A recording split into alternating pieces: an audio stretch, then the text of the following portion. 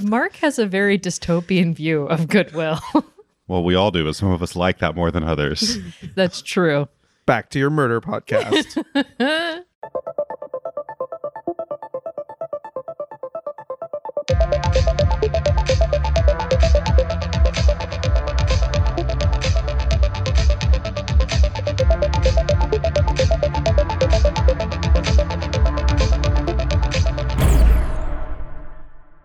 Hello, and welcome to the Outpost Podcast. I'm Lacey, and today I've been joined by three circus people. Clowns.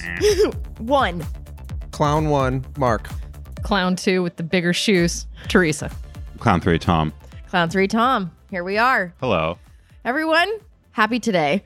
Yeah, it is. I can see myself in your shoes, and I look like a rainbow. I know. It's pretty special. All right, let's go ahead and just get started today with some community questions. So, Teresa, what do we have in the mailbag today?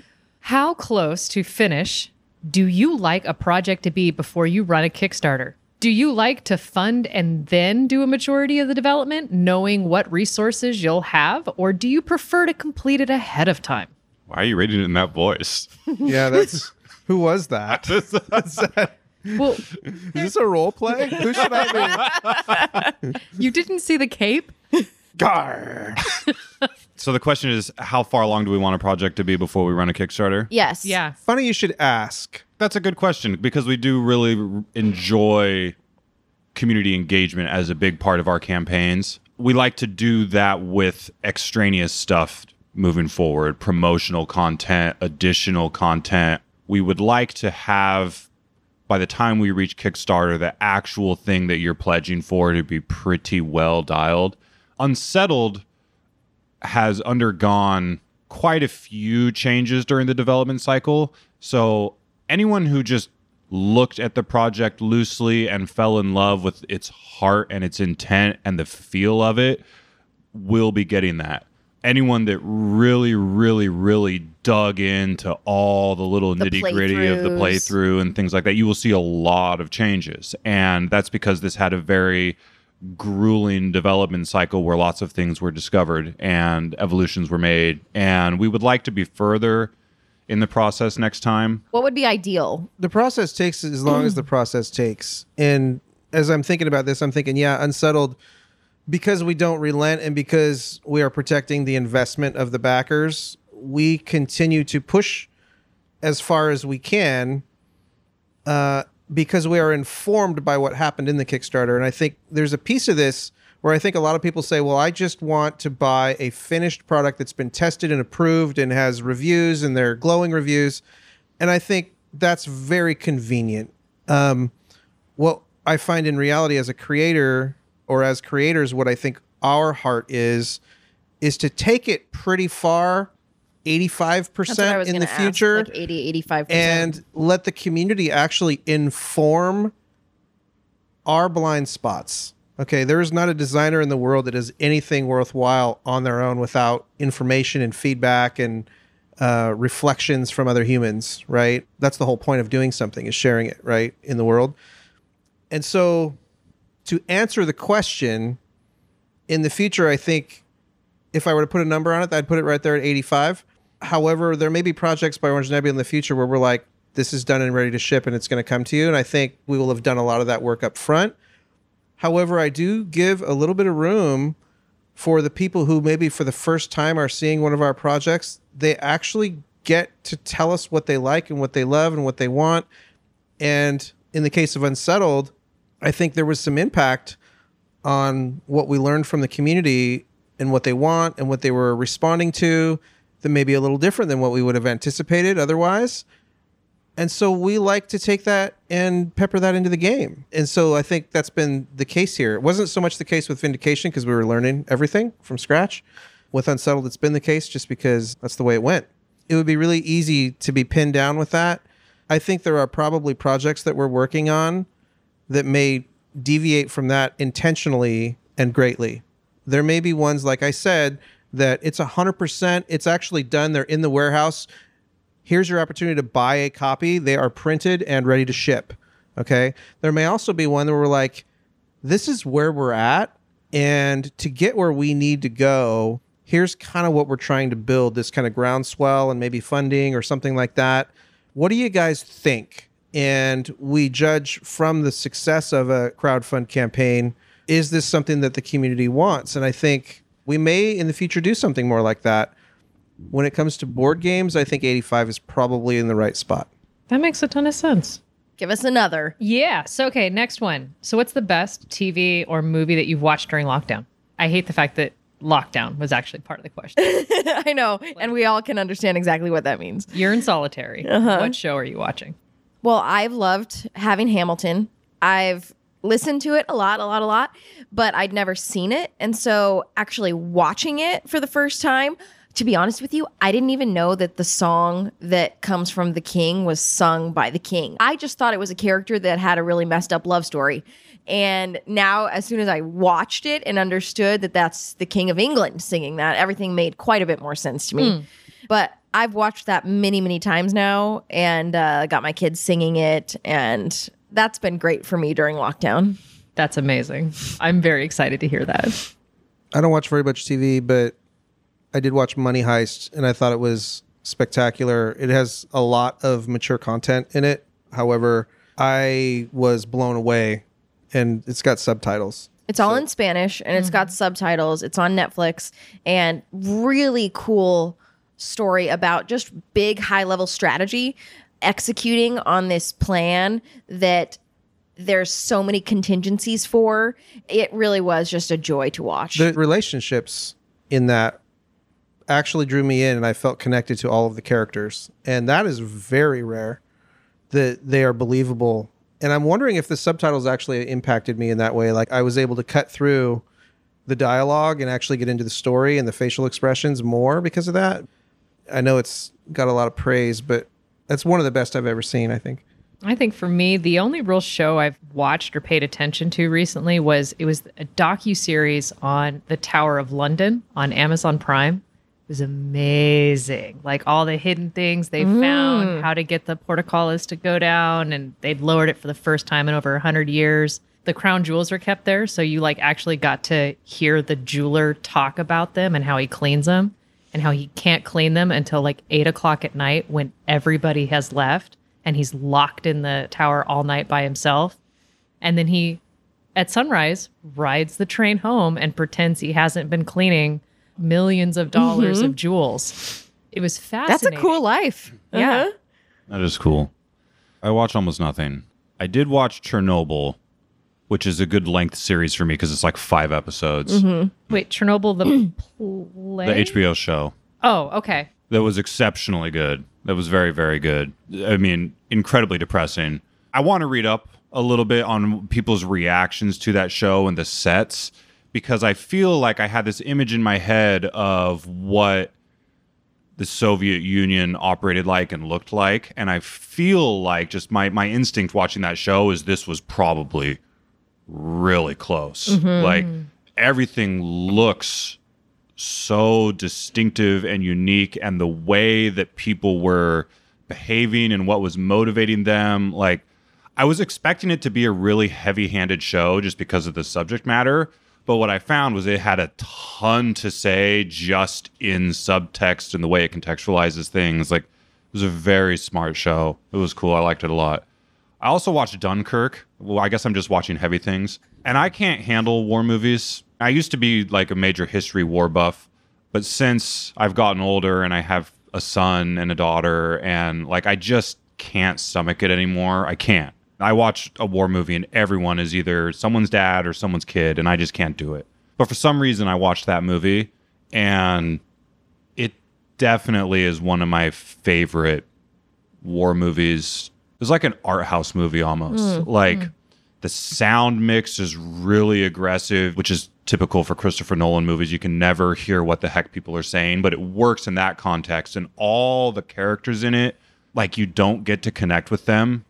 Like you'll just be with someone for a little bit and something tragic happens to them, and then you're with this other person, and it messes with time in weird ways, and it just dehumanizes everyone. Interesting. In a way that's almost like a meta statement on war. Really good movie, if that interests anyone. That's awesome. Okay, next question. Now that you make games professionally, Are you able to still enjoy them? Do you still get excited, or do you anticipate new games? I'll speak for myself. I don't find that I have a tremendous amount of time to play games. I actually, if I do it, I have to like schedule like the rental of a beach house and then bring some friends and go play games for a weekend and then not play them again for a while. Especially with COVID, it's much harder to get people together.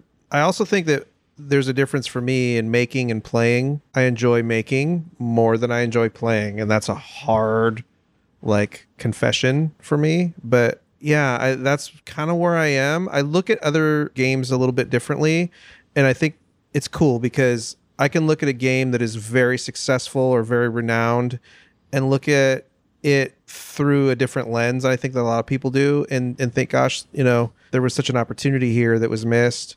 Or I can look at a game that gets no praise or maybe gets, 3 stars out of 5 and think about the brilliant thing that's in that game that really doesn't get credit because it didn't get as much, visibility, or the graphic design wasn't as strong as it could have been, those types of things. And so the perception is deepened and I learn a lot. Like when I look at games, I look at them differently now. I look at the architecture of them, and I do get to play them sometimes, but not as much as I would like.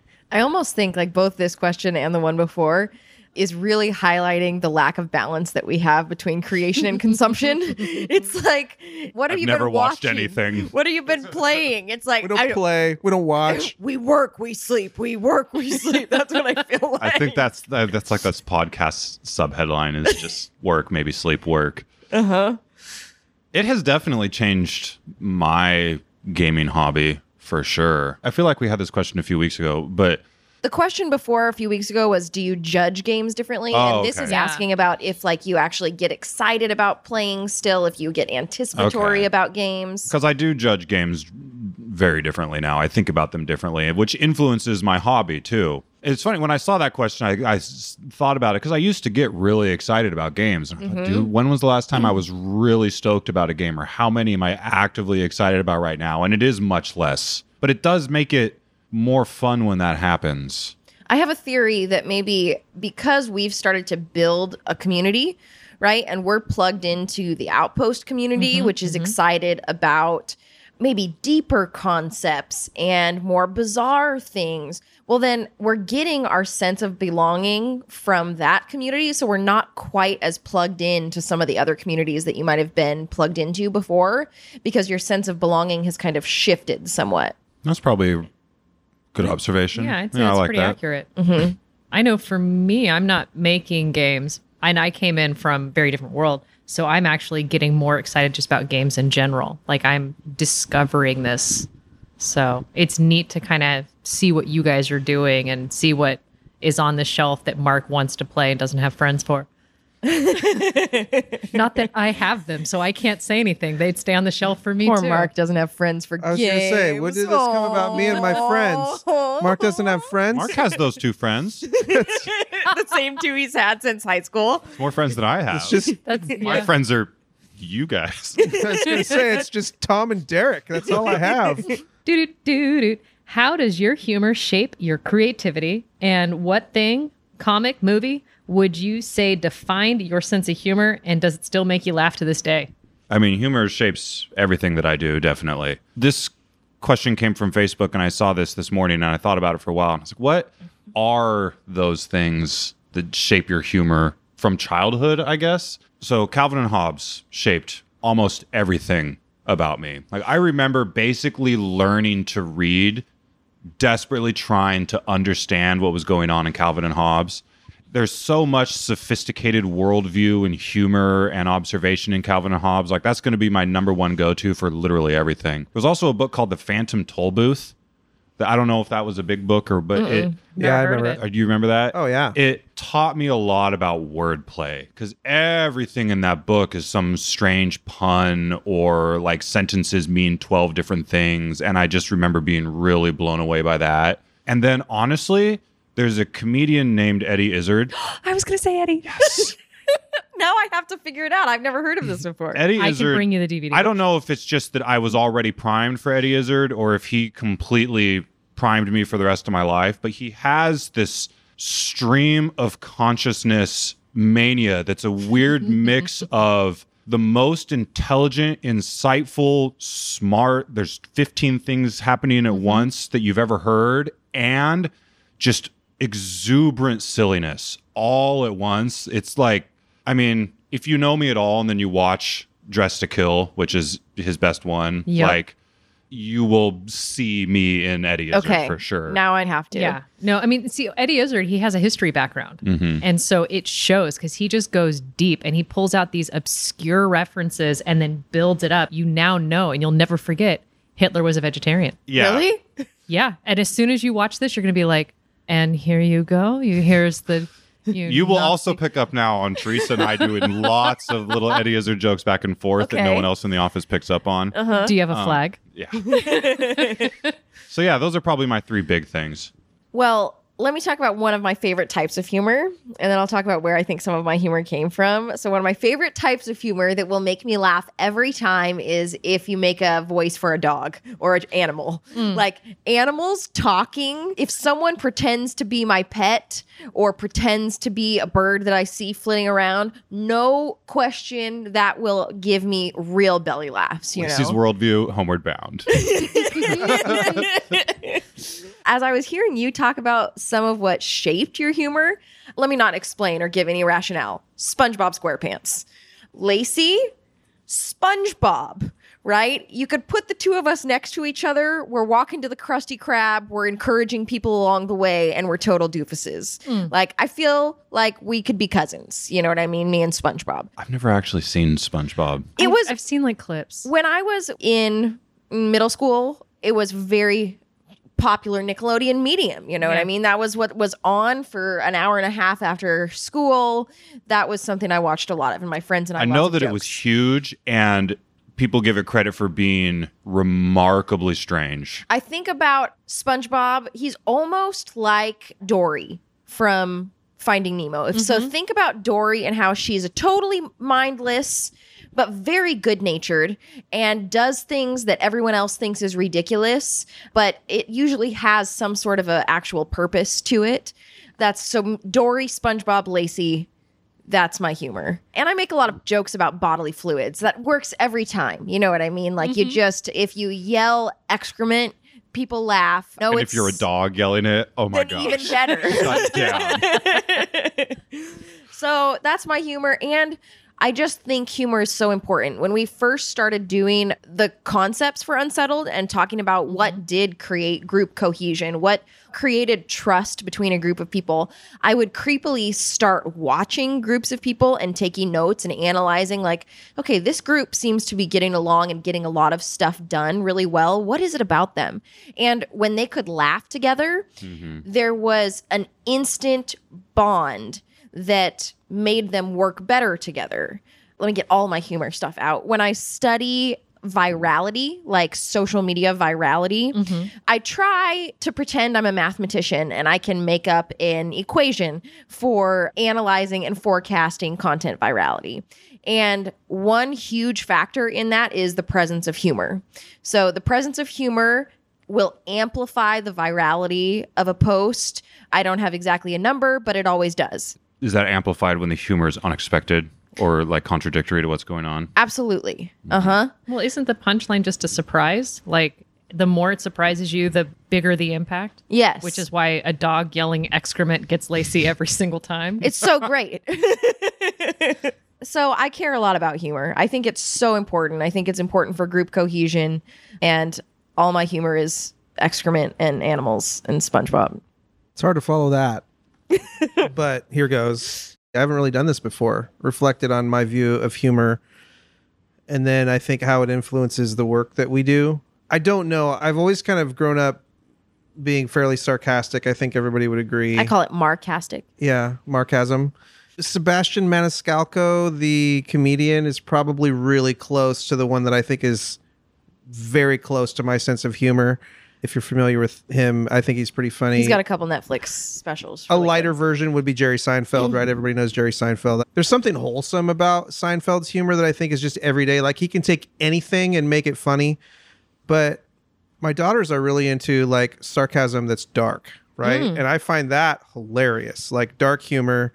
And I know Teresa's smiling and glinting right now. I don't even want to open that Pandora's box. I think There's they're Dark, they're and then gonna there's skip. Teresa. It's going to get to I me know. answering, and they're going to be like, next question. I know. We'll just take Eddie Izzard from you and darkness move looks on. like the sun compared to that. But yeah, my daughters come up with stuff that is unbelievably funny and are drawn to that. I know they got it from my side, but I don't necessarily consider myself too deep in the humor side. But I will say, as it relates to work, humor is an amazing tool to make things more relatable and to break down barriers and to kind of make them more human. So I rely a lot on the team to come up with a lot of the things that we do that it kind of fuse our stuff with humor. I think it's really important to have a team do that because everybody's got kind of a different take on humor and it doesn't really... I know when I write posts, social media posts on my own that are jokes, nobody else gets it. You know, we got to have another pair of eyes. I don't like comedy movies. I can't think of one that I've ever watched that I I like. very rarely. They're not funny to me. I'm bored and I don't know. Maybe that says something about me. I have no idea, but they're not funny to me. Most of the movies that I think are funny are ridiculously tragic. I don't know. Teresa, Like your Homeward turn. Bound. If I'm talking Hold about on, when were I you, find... were you done, Mark? Yeah, were you? That was No, it's okay. I don't know. I was just a blabbering. tragic transition to Yeah, Teresa. So strangely enough, I think my two things that I read and I'm always entertained by are Hitchhiker's Guide to the Galaxy by Douglas Adams, Yes. 1000%. and then Catch 22. Like the dry sarcasm in there just would get me rolling. Just it was you don't see it coming, and then boom, and you're like, oh, and you could read it at face value and not catch the humor.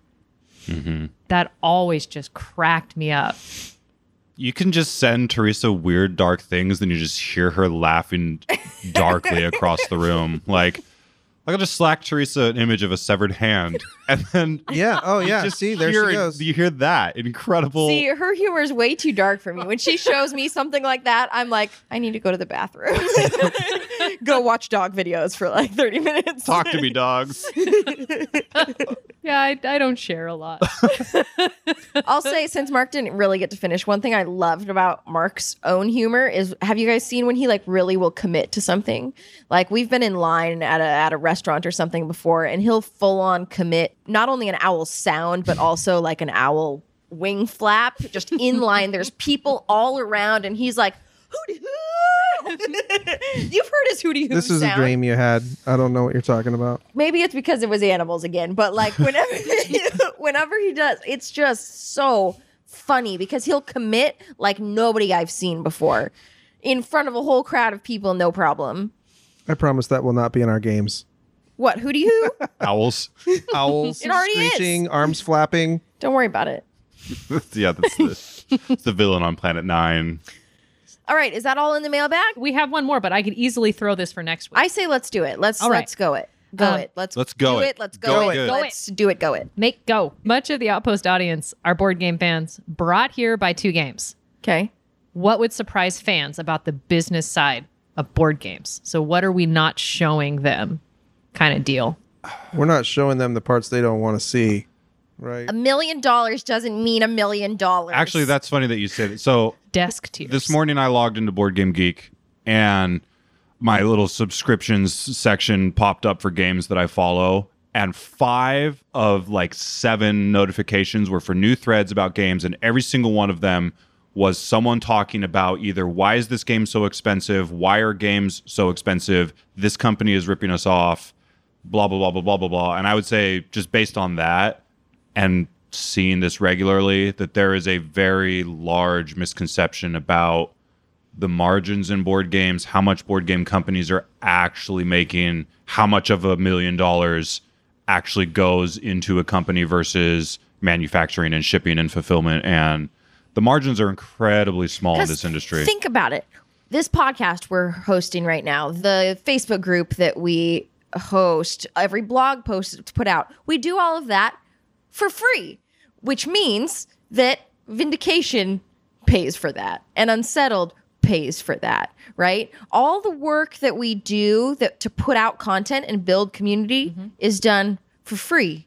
So it's not like those of you who are making money off of this game are actually making money off of this game. Let me speak to You that. both are making eyes at me like I'm... Yeah, here's the reality. It's not free. the money being extracted out of the business every month is very real. If you want to make money and be rich, you go buy real estate, or you be a doctor or an attorney, or those lucrative things. You don't dive into the board game industry because that's your goal. So there's a financial component to the answer to that, which is obvious to us, and probably there's some shallow depth perception, I think, with just a lot of folks who haven't had the immersion. It's like going into and telling somebody their job looks easy. Whatever they're doing, it's probably way harder than you think. No job is easy. Right. Exactly. So assumptions are abound in this industry, and that's not why we're here. If I'm really honest with you, this is not about money. This is about passion. And we do this so that we can continue doing it, and not because we want, to arrive financially somewhere. We're going to ride the wave. I was trying to say very poorly. Yeah, no, I think you did lead there. Yeah, exactly. So, right now, this is basically our own time. What I don't want people to think is, so I'm paying extra for Vindication and extra for Unsettled so they can make a podcast. I don't care about that. I just want a game. Oh, no. It could be less expensive if you weren't making a podcast. And those are the type of conceptions that I think exist and would be inaccurate. But what else is there about this business that would surprise people, other than, because of course you don't understand the financials of a business you've never been a part of, but as far as the board game industry, unless you work in it, what wouldn't you know? It is so multidisciplinary. That's a good one. To bring a product into the world, you cannot do this by yourself. Now, I can think of some examples where in my mind I'm thinking, well, that's pretty much one person. It's not really ever one person. Even if there's one person at the head and it's a small company, maybe it's just a husband and wife or whatever. There's a lot of things that you can do by yourself, right? Like I designed Vindication by myself. I, did those types of things, but there's a lot of hidden people in there that kind of helped make that happen. And quite honestly, I had to hire people to do illustrations because I'm not an illustrator. I had to hire, 30 different types of folks to help bring that into the world. And to go through a learning curve on each of those verticals is steep. And I think that's why there's not a lot of people who are successful in any industry or tremendously successful, is because they haven't gone through that trench of learning, or they haven't been willing, or there's been too many things to stop them from getting to the end. Too many excuses or fear or not having enough resources to make it happen. There's just a lot of barriers. And so I think our story is only passion will fuel you through those barriers, over them, under them, through them, whatever it takes, because this is what we love. We talk about how much we work. Well, we work this much because we love it, not because we have to. It feels like we have to, but I don't think we really do. I think we just love it and we own it. We owe it to ourselves, right? Like this is our craft. And I said earlier, we want to protect the investment of the backers, but I think the other side of that is we're really protecting our own reputation, and we're holding ourselves accountable to ourselves for what we're doing. These are the conversations at least Tom and I have when we're talking about development. Yeah, I think there are a lot of unsung heroes in the board game industry still. Graphic designers is a great example. There are a bunch of people working at Fantasy Flight making those games look like that you've never heard of. Developers is another one that you don't hear very much, or when you hear it sounds kind of nebulous. The designer's name ends up on the box, but a lot of times with those bigger companies, at least, not with us, we don't have in-house developers. The designers develop the games. But I read an interview the other day with a designer who's a known name. He said, well, I designed that game over a weekend, and this game took me about a week, and this game took me about a week. And he's talking about all these, and this really well-known guy. And it sounds like he's a genius, and he probably is. But what that description doesn't convey is that he designed a basic framework for a game, handed it to a company, and then a group of developers, often one person at that company, then slaved over that game, perfecting and changing and evolving and balancing those mechanisms for a year. And their name doesn't go on the box. It's the guy that had the original idea. So the designers are really unsung in this industry. And it's like that in all things. It's books, movies, like a director's name gets put on a movie, but it's the cinematographer that's making it stunning. And that's just kind of the way that it is. And that's not to shortchange designers, because there's a genesis that starts with the designer. There's a spark of passion, but then it rolls through a whole bunch of other people along the way that are really invisible. Going and looking more at what people may not recognize about board games, and I say this only because I've watched Tom struggle through what looks like my personal hell would be logistics, and there is no way in heck I would want to trade roles for a moment when you're in that bucket. There's so much Nothing. pain here. I mean, Just my pain. we should probably not go there, but like just to answer the question from that framework, Right. yeah, the customer service alone, answering emails and questions thousands and thousands of times that are probably unnecessary, is a service that I think you provide because you care about the community, but has a tremendous monetary cost to a company, especially a small company. It's also expensive to your soul. I'm just going to put it yeah. out there. Yeah, it no, really that- takes a lot. And were you Cheese grater talking about the logistics of like getting stuff places? Yeah, no, you And the fact that there's a big darn world and every country has its own taxes and logistical postal nightmares, and none of it is even remotely the same anywhere. and Yeah. how people in Yeah. remote Siberia buy games, and we have to figure out how to make that work. It's hard because you want to give as much as you can to people, because especially with us, we want to be generous and we want to wow people. We want them to be excited. And then, then we'll get an irate $28 for shipping to my country. And what they don't realize is it's actually costing us $35 to send it to that company. And you're already taking a hit on that. Or worse, we have shipped games at a tremendous loss. We've charged, way less. And the reason for that is because you can't gauge actually what the shipping is until it's time to ship. And there are 8 or 9 carriers that are going to touch it in some of the remote areas of the world. And so at some point it actually leaves one company and goes to another company, and they subcontract it out to another company. And then we've got an email on this side saying, where's my tracking number? And we're like, okay, I'll go through the chain and try to get that information for you, but we don't know. And, the guy that was supposed to deliver it from this company that's subcontracted by this company, well, he was sick. And so this other guy took over, and it's very, very difficult. It's not like, Amazon Prime. It's like, here's your tracking number. It'll be there, tomorrow afternoon. Albert's dropping it off at your front porch at 2. Yeah. And quite honestly, I don't look at those type of things with a complaining type of a spirit. It's more like that is the work part of the job. And that's the thing that prevents other people from bringing amazing things into the world, is because of the grind. Some people just don't want to do that. And we've decided that we love what we do enough that we are willing to do that. As we get bigger, we're going to kind of try to get better at it and more efficient and, those types of things. But yeah, there's just a lot of that. And I say those are the kind of the ugly bits, right? Like the stuff that I don't want to spend time talking about. Nobody wants to talk about the ugly bits. Yeah. Yeah, you ask about the unseen parts of the industry, it's all ugly. It's really nasty. Yeah. It's really gross. It What smells. makes it worth it, though, is the experiences that people get to have at the end, whether it's a game or a story or a book or whatever we're going to be doing, all these things, to know that we were able to share something and connect with other people and go through that trench and all the hardships to get to the point where there's an experience worth talking about. I think that makes it all worth it. And I think most things in life that are worth it are hard.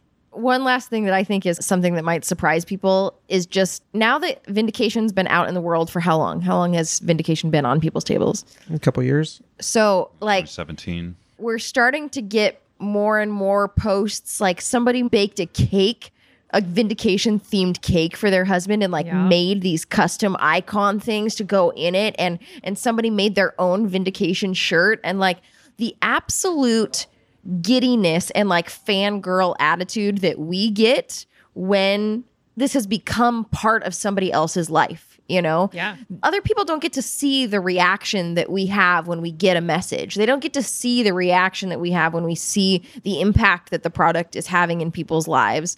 And there's really no way to properly convey what it's like to have something that you've made become part of someone else's life. There's no way to convey that, and it's so huge. That's incredibly true, especially when I think about young people, how meaningful and impactful things like Calvin and Hobbes were. And Calvin and Hobbes obviously was a big institution. Like, everyone knows what Calvin and Hobbes is. But the idea that there are kids in the world that are going to have grown up with Tuk Tuk or Yes. Luna as being like something that they remember from their childhood in the way that I remember Little Toys or the Goonies or whatever is really moving.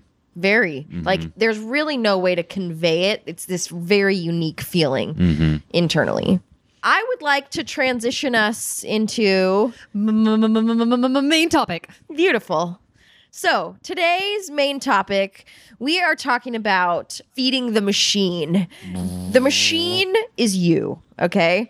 What are you feeding yourself right now? No, we're not talking about snacks. What are you feeding yourself in regards to information and inspiration that's helping you learn, helping you be inspired? What content are you ingesting, in what form, and what is it doing for you? This should probably ping pong around. I'm always reading a bunch of books and doing a bunch of masterclass and stuff. So if anyone gets bored, bring it back to me. I will start with I am reading, or I think rereading Blink by Malcolm Gladwell. It focuses on these snap judgments that we make in life and how not only are they often your gut instinct will be more accurate and insightful than the conclusion that you reach if you spend a lot of time like really thinking through something, which is interesting in and of itself.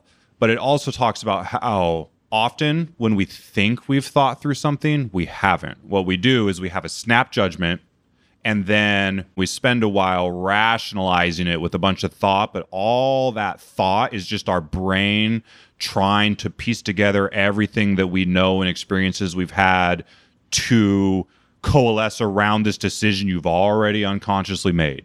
The book is about focusing on how to control those snap judgments or improve those snap judgments, since most of your decisions are, whether you believe it or realize it or not, snap judgments. And the like spoiler version is have more experiences, expose yourself to different types of thinking, different types of people, different ways of life, blah, blah, blah.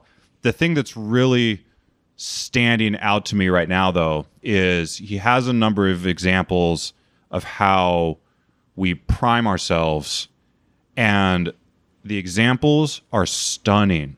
So a study that this group did where they had students come in one at a time and they would do these word puzzles. And in some of the puzzles were a bunch of like aggressive, rude words. And then in the other group, the words were a little more kind. Okay. And then after they completed the puzzles, the students were supposed to go to the end of this hallway and go and meet with someone in this room and report that they had finished. But it is staged where someone is blocking that doorway having a conversation with the person they're supposed to go and report to. Okay. And the idea was people who just read a bunch of rude words are now primed and they're going to be ruder. What they found was when they reached that door, the students who had just done the puzzle, and it's subtle, the inclusion of the rude words, so no one knew this is what was going on. People who read the rude words interrupted and said, hey, I'm here to report my thing within 2 or 3 minutes. The people who read the kinder puzzle never interrupted. They just stood there in the hall and waited for like 15 minutes until they just stopped the thing. I've got 3 of these, so bear with me. The second one is they asked a bunch of students about being a soccer player, and then they asked them Trivial Pursuit questions, and they got like 40% of them right.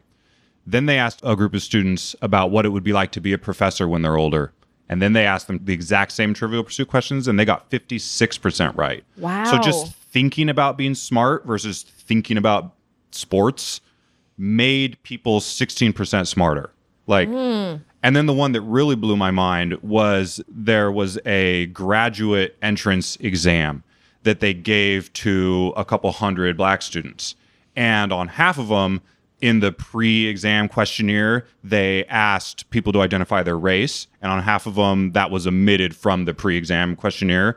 And the students that weren't asked about their race got twice as many questions right. Wow. Just because of the associations that black students have with like academic achievement. And the fact that just being asked a question can make you perform 50% as well. So all the rest of the unconscious stuff aside from that book, the thing that's really impacting me right now is realizing how much what I take in affects what comes out. That's where I was going to go, actually. One of the observations I have from reading that book a couple of years ago was how much time we spend reinforcing our own biases, and we justify it as, research, or often we'll view it as being open-minded. I'm but guilty of really, all we're trying to do is justify our own biases. We come up with a snap judgment, we make a decision about it, and then we try to defend or create a logical argument for the decision. yeah, or a series of them. And how self-focused that is was kind of where I took it. Mm-hmm. The question, though, the overall question that you asked, the way that I was viewing that, what we feed the machine, where I'm at in my life, I feed the machine a lot, but I'm very cognizant of what I'm not feeding the machine. I mean, it does kind of coincide, like kind of the view I have with my diet right now, my physical diet. I am inspired by a lot of different things, and I read a lot of different books, and I have found that watching entertainment does not feed the machine as much as it used to when I was younger, or at least that's what I thought it was doing before. Oh, I learn a lot from watching this series or this show. And what I found is like going into master classes and TED Talks and audiobooks and these types of things are much more challenging and stimulating than following a story. Yeah, like getting lost in story versus actually learning. Yeah. And furthermore, the negative effects that getting involved or feeding myself the wrong, I'll just use an example, politics right now. 30 seconds of any type of political thing on Facebook, for example, brings me down to the point where I have a very hard time being creative and inspired to create something. The fact that negative headlines are so effective versus positive headlines, and how that as a tool is used in our culture and outside of politics too, as an attention-getting mechanism that is selfishly driven for the most part. Or at least fear-driven. Well, yeah, but the motivation beyond that is to get more eyes on your content. Yeah, and then to get people to reinforce your biases and your worldview. Like those types of things, I think, are not constructive in the sense of like what Orange Nebula is trying to do. And that is, we are trying to tell stories and to build worlds where people have agency within them. They're not being led. They are being let loose in a space. And whether or not we actually accomplish that is, a conversation for another day, but that's at least what we're trying for. And so what I'm finding is, for myself, I'm very mindful of what to shut out so that I can be effective. That's very much the conclusion I'm drawing from reading Blink, is even when I do go and engage in things like discussions on Facebook or with people in my life or those sorts of things, if I have primed myself with positive, diverse ways of thinking, diverse worldviews, different types of experiences, when I do go and engage on whatever level, I am bringing in those snap, quick reactions that I have to everything based on what I've chosen not to regularly consume, what I've not let in. Right. I'm bringing more. Yes. I think of my mind like a harbor, and I'm the harbor master, right? I get to become aware of what's taking harbor. Can you use the word that way? Sure. Go for it. What's in the harbor of my mind, and I get to be in charge of what is or isn't there and who gets a slip to stay at my harbor. It's something I tell my daughter all the time, is that you are, at all times, you are in complete control. And you have control over what you do, what somebody else does. I mean, that's a bigger How debate. you take what somebody else does. Right. And how you can help frame their next movement by how you respond. And so you have all the control in any given moment. And piggybacking off what Tom and Mark have said is, I'm not doing a masterclass, I'm doing a great course, but it's on critical thinking as taught by a neurologist. And so it's how the brain works, how we construct arguments, and how we really understand. And if I'm able to engage with that on a given day, I find how I respond to somebody, I'm not thinking, well, how could you be so silly to think that? I'm like, okay, what got them to that conclusion? Are there fallacies that they're unaware of? And then is there a way I can help try to pull them up? Or is it better to just not answer the fool and let them be, Speaking of the fool, sometimes I'm the fool. And I like to debate. You all have met my brother Jared. He's a big debater. He likes to go through logical arguments, right? He and I will be discussing something back and forth, and he'll go, okay, well, that's a fallacy because da da da da. I would never debate Jared. And finally, because it will be sport for him and I will be tired. I told him right away. And we adore each other. You know what I mean? We have a lot of respect for each other. And so when he said something like that to me, I went like this. I looked at him and I go, listen, you can be right or you can be happy. So you can tell me why I'm wrong or you can ask me why I think what I think. And he goes, heard. And then, and rewound it. I had another friend witness a fight between his parents, and he found his mom being completely illogical, and she left the room. And he says, why did you do that? We all know she was wrong. And he goes, well, son, I can be right or I can have dinner. Mm-hmm. And for him, it was just like, here's the decision. It makes sense to just allow that to happen and keep peace and, love on that relationship and feed that. Being right is often not nearly as important as being caring. And Right. is there such a thing, really? So, like, one of the things that I have learned more and more so having a larger community, I'll use this example, designing a game for enjoyment for people who don't play the way that I play, right? So if you have a really aggressive player and you have a really kind of stoic, quiet, methodical player, they play very differently, and I want them both to have a good experience, right? Well, at a larger scale, designing, creating, working, making for a huge, diverse audience is the goal, right? And so the amount of talking goes way down and the amount of listening has to go up, I guess is my point. And when you're trying to feed the machine, I think it aligns very closely with what Tom was saying about Gladwell's Blink, and that is have more experiences and get more information from people who are not like you, right? That means somebody way older than you, somebody way younger than you, not just ethnic lines. That's important too. But I think sometimes it's just background or where you were born and where you were from and how you were raised, and like people live in different parts of the world, and what's the culture like, and how can we connect instead of living inside our little shallow box, our little bubble. And so when you feed the machine, I find that the more you can feed with other perspectives, your own perspective grows so immensely, sometimes actually even hard to perform because you can get overwhelmed very quickly. Mm-hmm. Like bringing other voices in is to just make sure you have blind spots checked, it's just like driving. If you know that you can't see very well because that side mirror's gone, you're going to need somebody to help, spot check you. One of my favorite masterclasses I've watched so far is David Sedaris, and his books are hilariously funny if you've not read any of them. But what was really interesting about his approach to everything to me was that he's very unfocused on what he is making and incredibly focused on just observing curiously existence. Like, he just talks to everyone and asks a million questions and listens.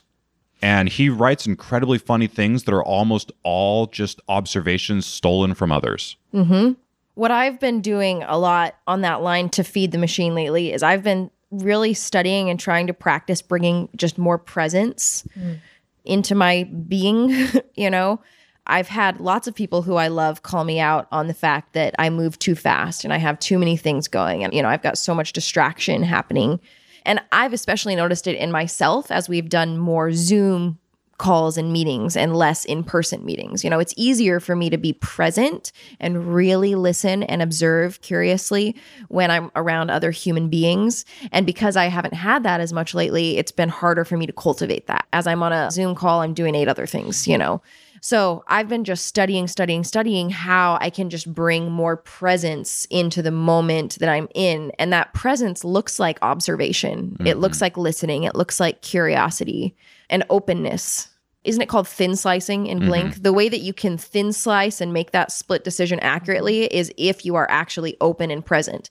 Because if you're not open and present, then you've got this background program running, which is going to significantly impact the choice that you're making. But if you are a little bit more present and clear, then you're going to be making better choices, more informed choices. Right. Well, and you bring up curiosity. And so in the same line as anything Malcolm Gladwell writes is, the book Freakonomics, and the author's name is blanking on me, but he takes a statement and he goes, well, instead of wondering, how many teachers cheat on standardized testing? Why don't more teachers cheat? He just flips everything on its head. He goes, what would happen if this was worse? And then analyzes it from that perspective. He gets curious. He dives in and really explores it. From a different angle, from an unexpected angle. Right. And I think that helps stretch our brains and make sure that we're getting a full view of what things are. What are you reading right now? At this moment, I'm reading The Power of Now. It just talks a lot about bringing your presence into the moment that you're in. Being willing to do the uncommon thing of being quiet and doing nothing, and the actual pleasure and satisfaction that can come from doing nothing, because doing nothing is something when you're doing it now. I try so hard in my life to validate myself through actions. Have I done enough to prove myself, to validate myself as worthy? And when I let myself just sit with nothingness, there's not that same battle for worthiness in the moment. Then that leads me to conversations in my own self about, I have these two truths, right? One truth is I am immensely drawn towards having a significant positive impact on the world. I want to make a difference. I want to have a voice that is helpful. And then on this other side, I know that I don't need to or have to do anything. And it's very hard for me to balance those two things and be okay at every moment. Does that make sense? It does. How do you make the choice then? Because those are very polar things that have a lot of tension. Is it a choice? The way that I'm currently thinking about it is that everything that I'm doing, I'm remembering that I am choosing to do it. Does that make sense? I don't have to do anything that I'm doing. I'm doing it because I want to and because I can, as opposed to have to. How much are you finding that impacts the way you approach those things? It makes it much more about how I can serve as opposed to what serves me, in my opinion. Right now I'm reading The Icarus Deception by Seth Godin. Almost done with it. It talks a lot about how our culture has shifted out of the industrialist age into one that actually favors the creative. However, how our culture lacks discipline and is set up for indulgence, and the difference between those two. And I just kind of find myself reflecting as you guys are talking and I'm listening about how, my own personal journey and how discipline has played such a critical role in my life in the past 20 years versus the opportunity to be indulgent at the micro level, right? Not like binge watching a show for 2 days. I mean, I think that can be perfectly healthy in a bigger balance.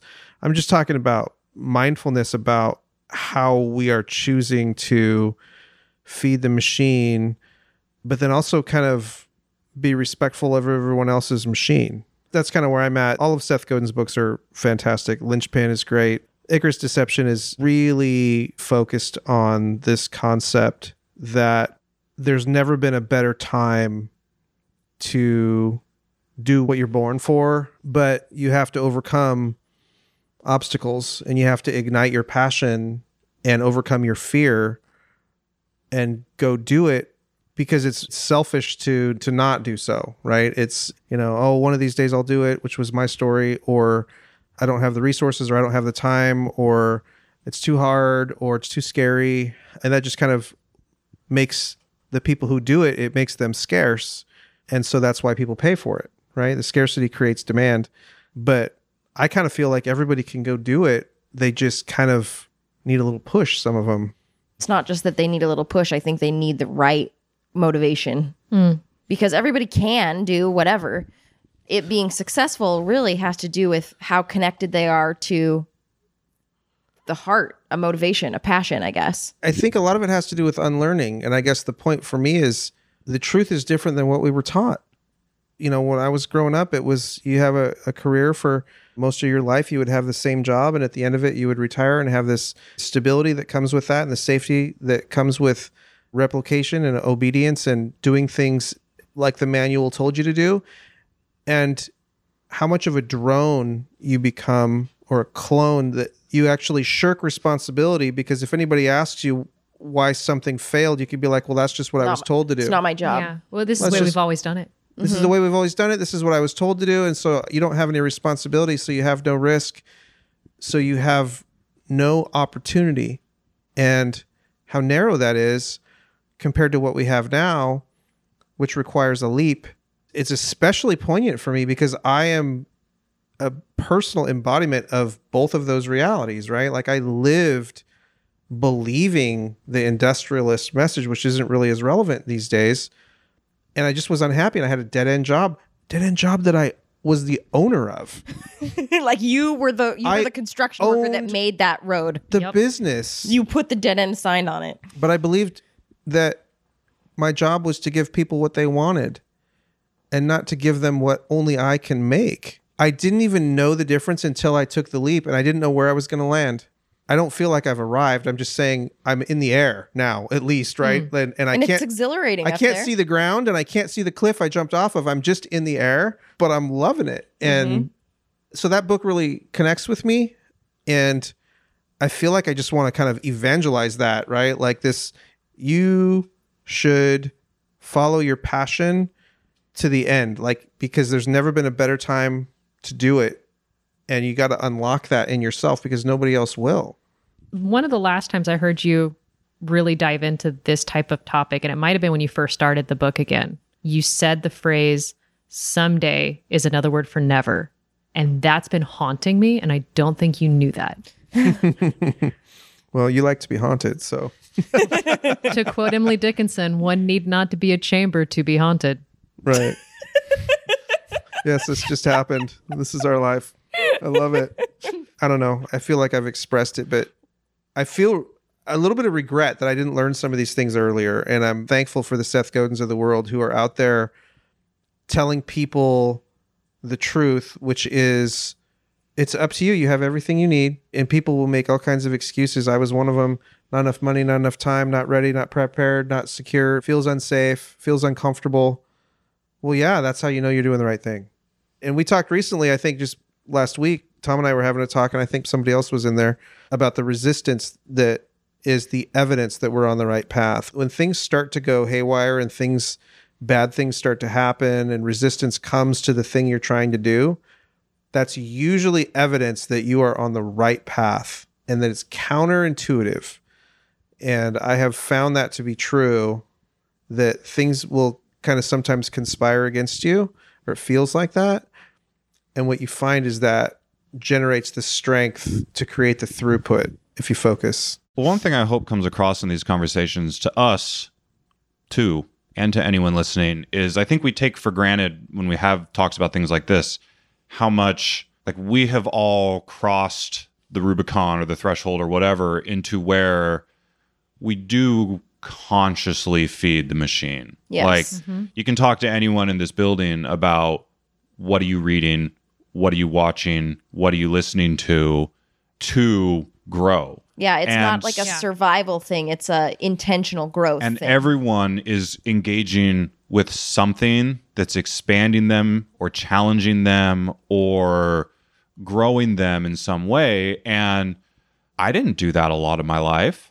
And it wasn't until I had some of these personal revelations that I had working in an industrialist system. And because those things, even today in the more greatest generation type of economy mindset, like it still feels very legitimate and real when you're in it. And it's easy to hear people talk about reading books and following your passion and listening to masterclass and all these things that we talk about and seem like, well, that's other people because they're in these other types of industries and it doesn't apply to my situation.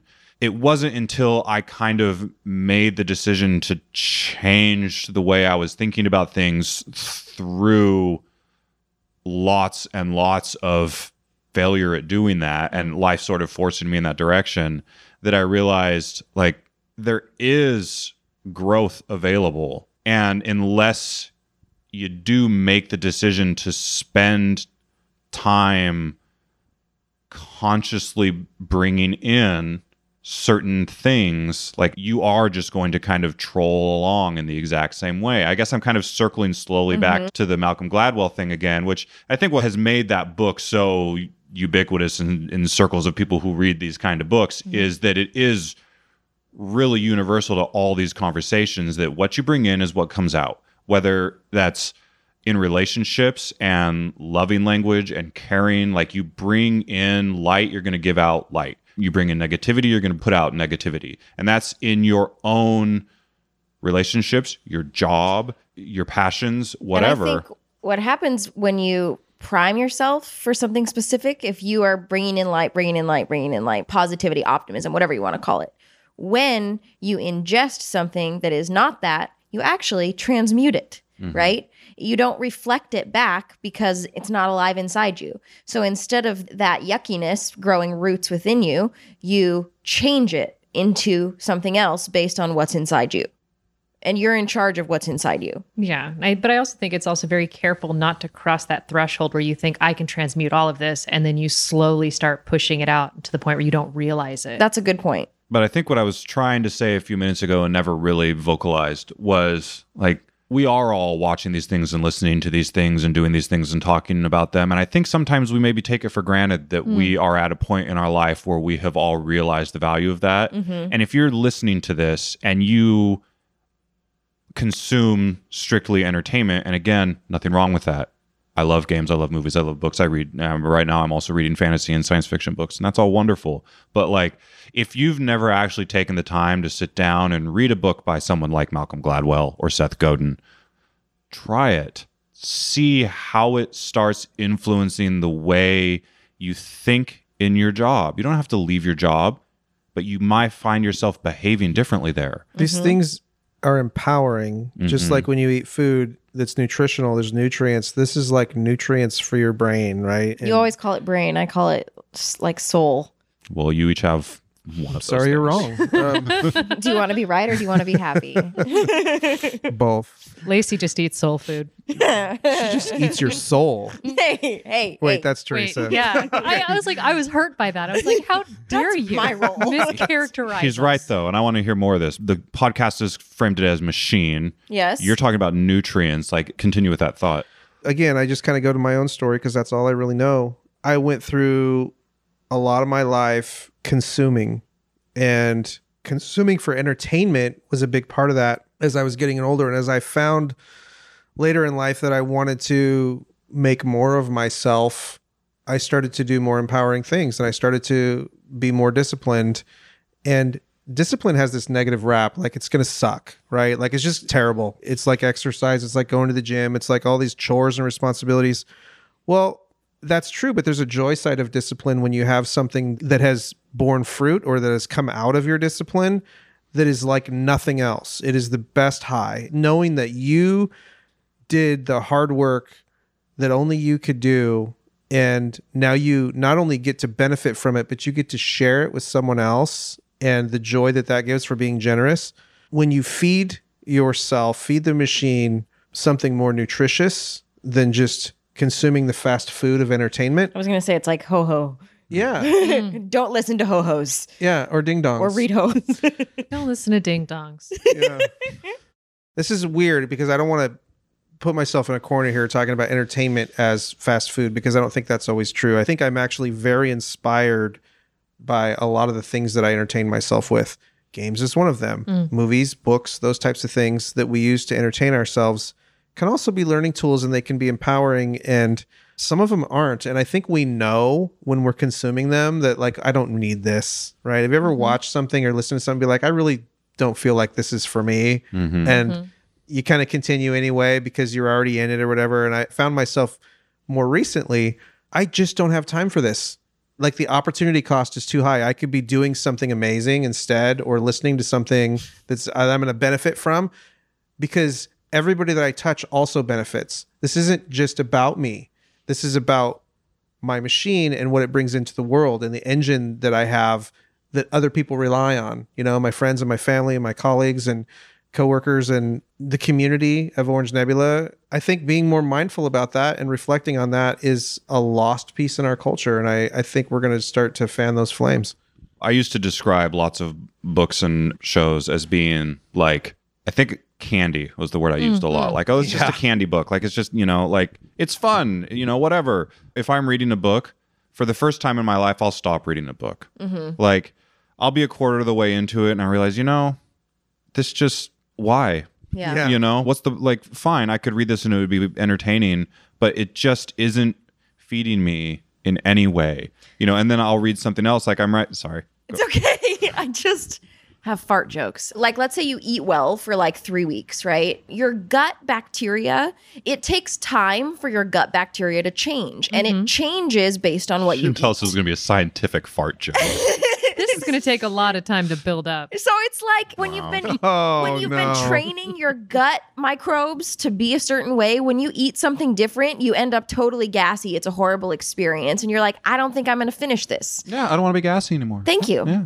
Thank you for Wait, my you fart guys get jokes. gassy that quickly? I've got to wait for a while. I have to like put it Yeah, but down you've and got- then go, that was keep the best. going, Tom. Circumstances.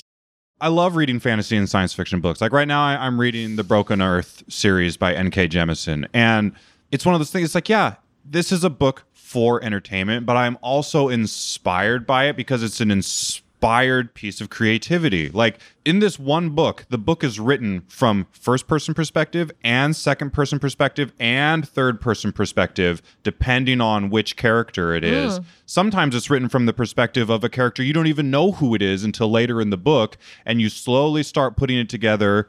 And then that's never like a big aha. Right about the time you start figuring it out, she just treats it like you always knew because she knows you're smart. Or these two characters are actually the same character at different points in time. It's inspiring because it's so creative, but it's also just for entertainment. But it's feeding me on multiple levels, and it's not just junk food. Like I get the junk food experience of I'm reading this for fun, but also it makes me think, it stretches my brain, it's going to make me a better writer. It's so you can have multiple experiences with your entertainment that grow you and don't just entertain you. It's a salad that you're getting in the drive-thru. Yeah, what's junk food for one person might not be junk food for another person. That's a really too. good observation. So yeah. I think that might be exactly what you need for empowerment in your thinking, but for somebody else, it might not be. So, I mean, again, that's why we kind of need to be more reflective and It's just good for each of us as individuals to ask that question. Like, who cares whether other people say this is high literary value or whatever? Like, in yourself, as you're reading this, does it feel like this has value? Well, and Charles Dickens is now high lit, but at the time it was just Trash. exactly. I'm triggered. I'm just going to go here. All right. So interjection. One of Seth Godin's points, which I agree with, is that the critics are always wrong. And I absolutely agree with him because no matter what the critics say, they're giving you a subjective opinion that is not true for everyone. And what's high literature for some person is not high literature for somebody else. So don't try to sell it to me, right? Like you can connect, right? Lacey, you're gonna be like, don't tell me what I think, Yeah. right? Don't tell Just me so who you I know. am or what. Don't if this make is that for mistake. me. Don't tell me what I am, even if you say you look happy today. Just ask me. If Yeah, if you I'm happy. get to make those decisions The way you said yourself. that, I'm afraid. You should be. You know, and it's something that we need to be mindful of too, because I think we categorize for people, I think, and that can sometimes be a mistake rather than just kind of offering it out. That's my trigger. Sorry. I sense that we've rambled long enough. How about you all? Well, we've certainly rambled, It's all brilliant. except the stuff that was cut. Except for the fart jokes. Yeah, The fart jokes that's were great, gonna and you have know to it. get A joke. cut. That was the fart observation. Yeah. Thank you. Fartsfervation. Okay. I knew you were Wow. going to try that one. and it just didn't work Wow. out. I'm sorry. She pushed too hard on that one. I know. It Oh hurt. my god. Wow, again. Now I agree. We're done. Yeah, where's the Laffy Taffy? All right. If you have not heard enough from us, even after this long rambling, there are a lot rambling. There are a lot of other ways that you can hear from us. Teresa, where can you find us other than here? We are on the World Wide Web at orangenebula.com. We exist on Facebook, Twitter, and Instagram. She's doing the voice again. Even the voices today. Wow. Is Teresa still here? This is what you You did can today. find us on the internet.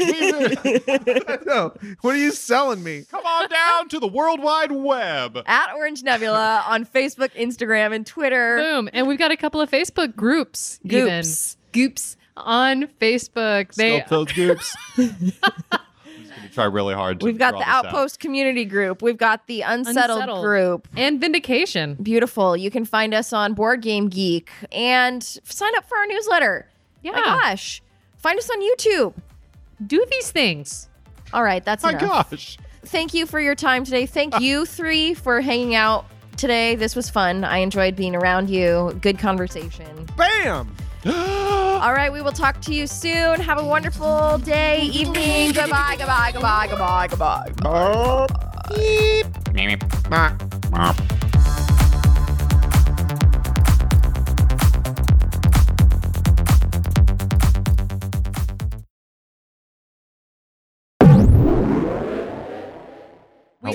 We didn't What? ask for you to play with the things you were the listening to. disembodied men coming out of you.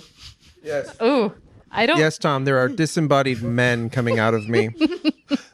And he can't help it.